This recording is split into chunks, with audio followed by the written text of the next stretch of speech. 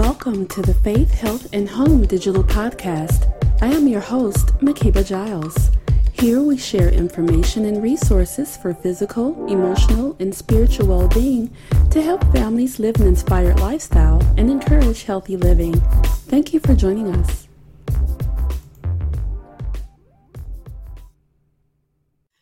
You may not think dementia only happens to people over 60, but a rare health condition known as FTD strikes people in their early 40s and 50s.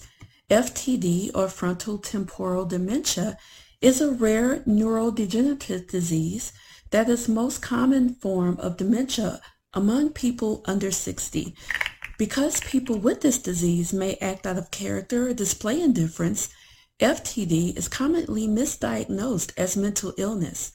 Joining me now during World FTD Awareness Week to talk more about the symptoms, diagnosis, and testing is cognitive neurologist Dr. Andrea Buzalski, Division Chief and Professor of Memory and Cognitive Disorders at the University of North Carolina at Chapel Hill, along with Susan Dickinson, CEO of the Association for Frontotemporal Degeneration, or AFTD.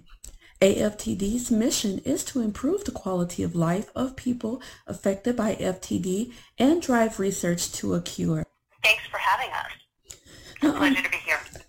Yes, now Dr. Buzalski, tell us more about FTD. Tell us what exactly is it and how will people know if they have it?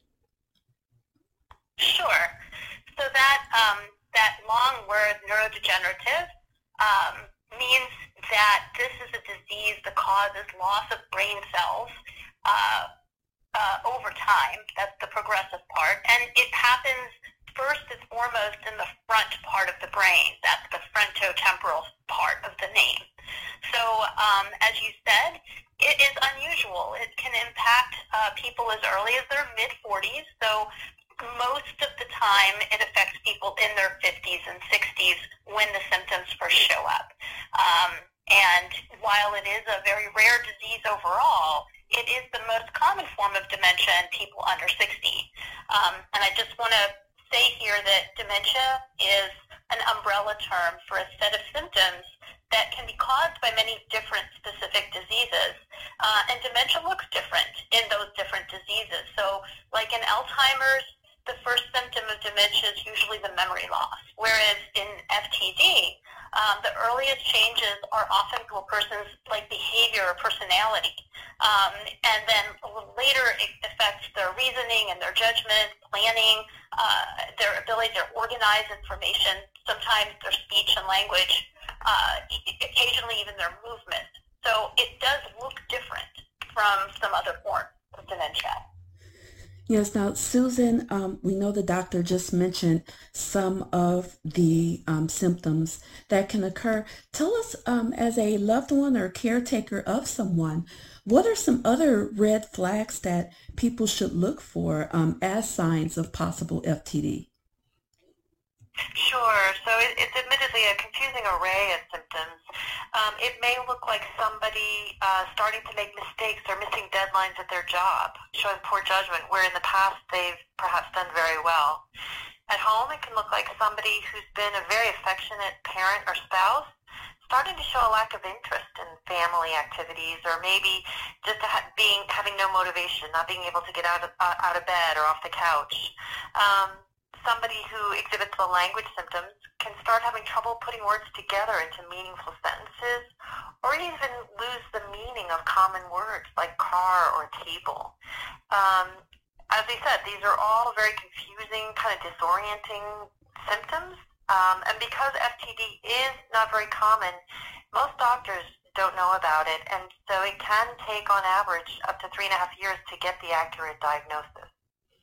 Wow, that's interesting information, and thanks for sharing those symptoms to look out for. Now, we know that the best approach or the first step is to talk to a neurologist or a healthcare provider. But tell us, both of you, there are some treatment options available for FTD. Can you share a little bit more about those and how would someone take that first step to open that conversation with their neurologist or healthcare provider? So absolutely, when I see patients, I ask that a family member or friend come with you, and that's because lots of people with dementia really have lost their insight into the fact that they have a problem. So they can't really accurately describe for me what has changed, whereas that family member can. And, in my office, I rely on some additional supportive tests to distinguish between this kind of a neurologic problem and a psychological one. So I do brain scans like MRI and something called a PET, which can look at the functions of the brain and look to see where the brain is less active in that front area. And then my office also does a lot of genetic testing, since that can help with the diagnosis as well. Susan, do you want to talk more about that? Sure. So what we know is in the majority of people with FTD, we still don't know why they get it, what causes it. But in about 20 to 30% of people, we find that they do have a genetic change or mutation. In these families, you see FTD being inherited from one generation to the next, which is pretty scary.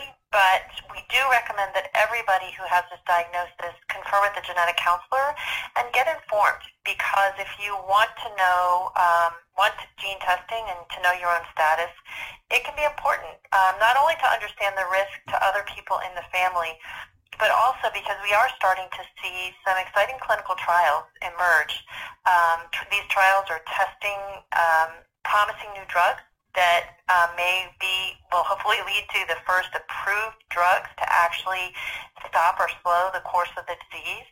And for the most part, it is people with these genetic variants who are eligible to participate in these clinical trials. That's good information to hear, to know that there is hope on the horizon.